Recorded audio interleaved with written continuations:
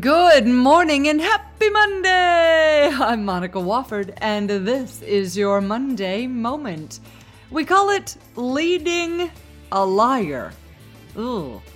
Now, leading an employee who lies is never fun.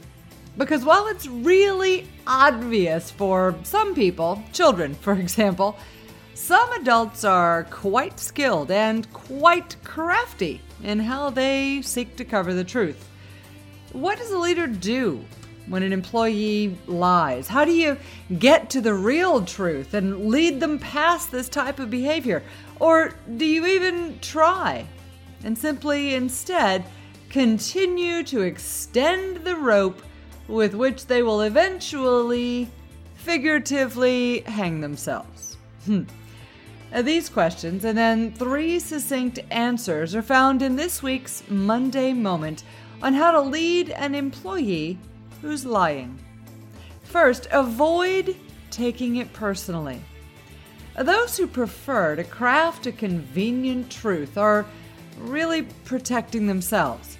Very rarely does the lie have much to do with you at all. An employee, in fact, who lies is likely, more often than not, deflecting what they fear would be your reaction if they instead told the truth.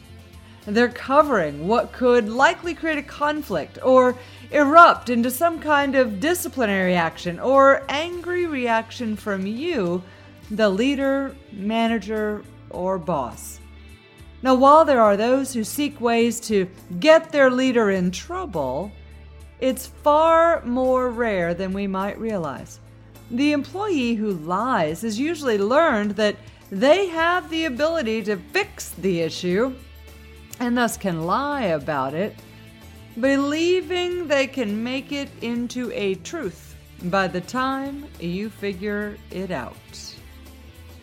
Or they've learned that nothing really is going to happen to them if they flat out lie right now. So take that personally, and it's dangerous. Assume that the lying behavior has anything to do with your leadership skills, your leadership style, how much or how little they respect you as a leader. And it's a recipe for disastrous labels and emotional reactions that will prevent you from actually addressing the original behavior. Don't take it personally. And in order to address the original behavior, it's also important to stay calm. Stay calm is the second approach for when leading a liar.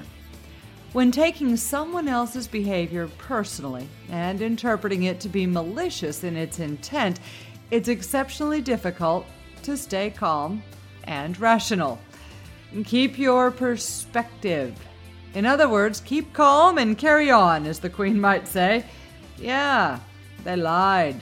Yeah, you could assume it was on purpose, or it was meant to make you mad, or it caused you some embarrassment, maybe even caused you to get fussed at yourself. And it even created a change in how you will now forevermore address them. But it's valuable intel. Stay calm. In most cases, the reality is no one will have died because of the lie. Yes, it's inconvenient, and yes, it robs you of the ability to trust them. And it now perhaps adds to your already lengthy things to lead list. But it's simply an action from an employee that now does need your attention. Leaders who remain objective, calm, and rational in light of this new insight and behavior are far more effective in managing to address the behavior. This usually begins with a few questions. For example, have they violated your trust? Is the lie something you personally witnessed or something you suspect? Did you make decisions based on the lie that you now need to undo? And finally, has the employee violated a performance standard or guideline that now needs to be written up, coached, or placed in his or her file?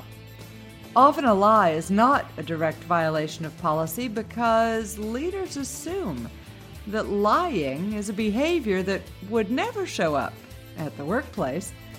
Without a policy that addresses this issue directly, it will now be necessary to determine what performance has been impacted by the lie and address the performance. To do that, one will need to begin to enact our third step: gather evidence. If you're leading an employee who's lying, finding the truth can be tricky business. The truth consists of whether or not that employee actually lied directly or committed a lie by omission. Did they lie on purpose or forget information innocently? Are they telling a white lie to protect someone with valid reason? If you've ever been the leader who felt lied to, these questions are likely the ones that danced around in your head. Yet before taking action, you have to be clear about just what this employee said and what they didn't say, what they did and what they didn't do. Gathering evidence to support your belief is up to you.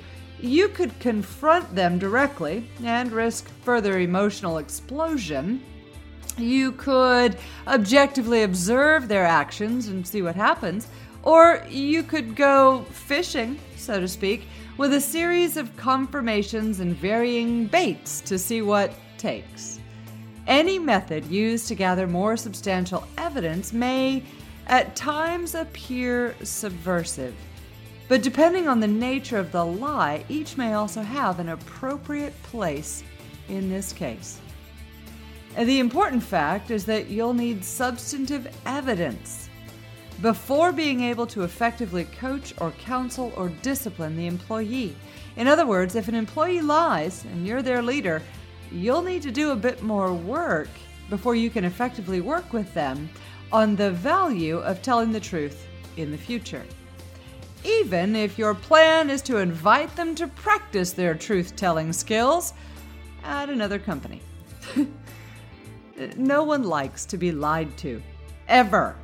The same is likely true for leading a liar. No one likes to spend their time uncovering the truth or finding the real reason behind the behavior unless they moonlight as a detective. People lie for their own reasons.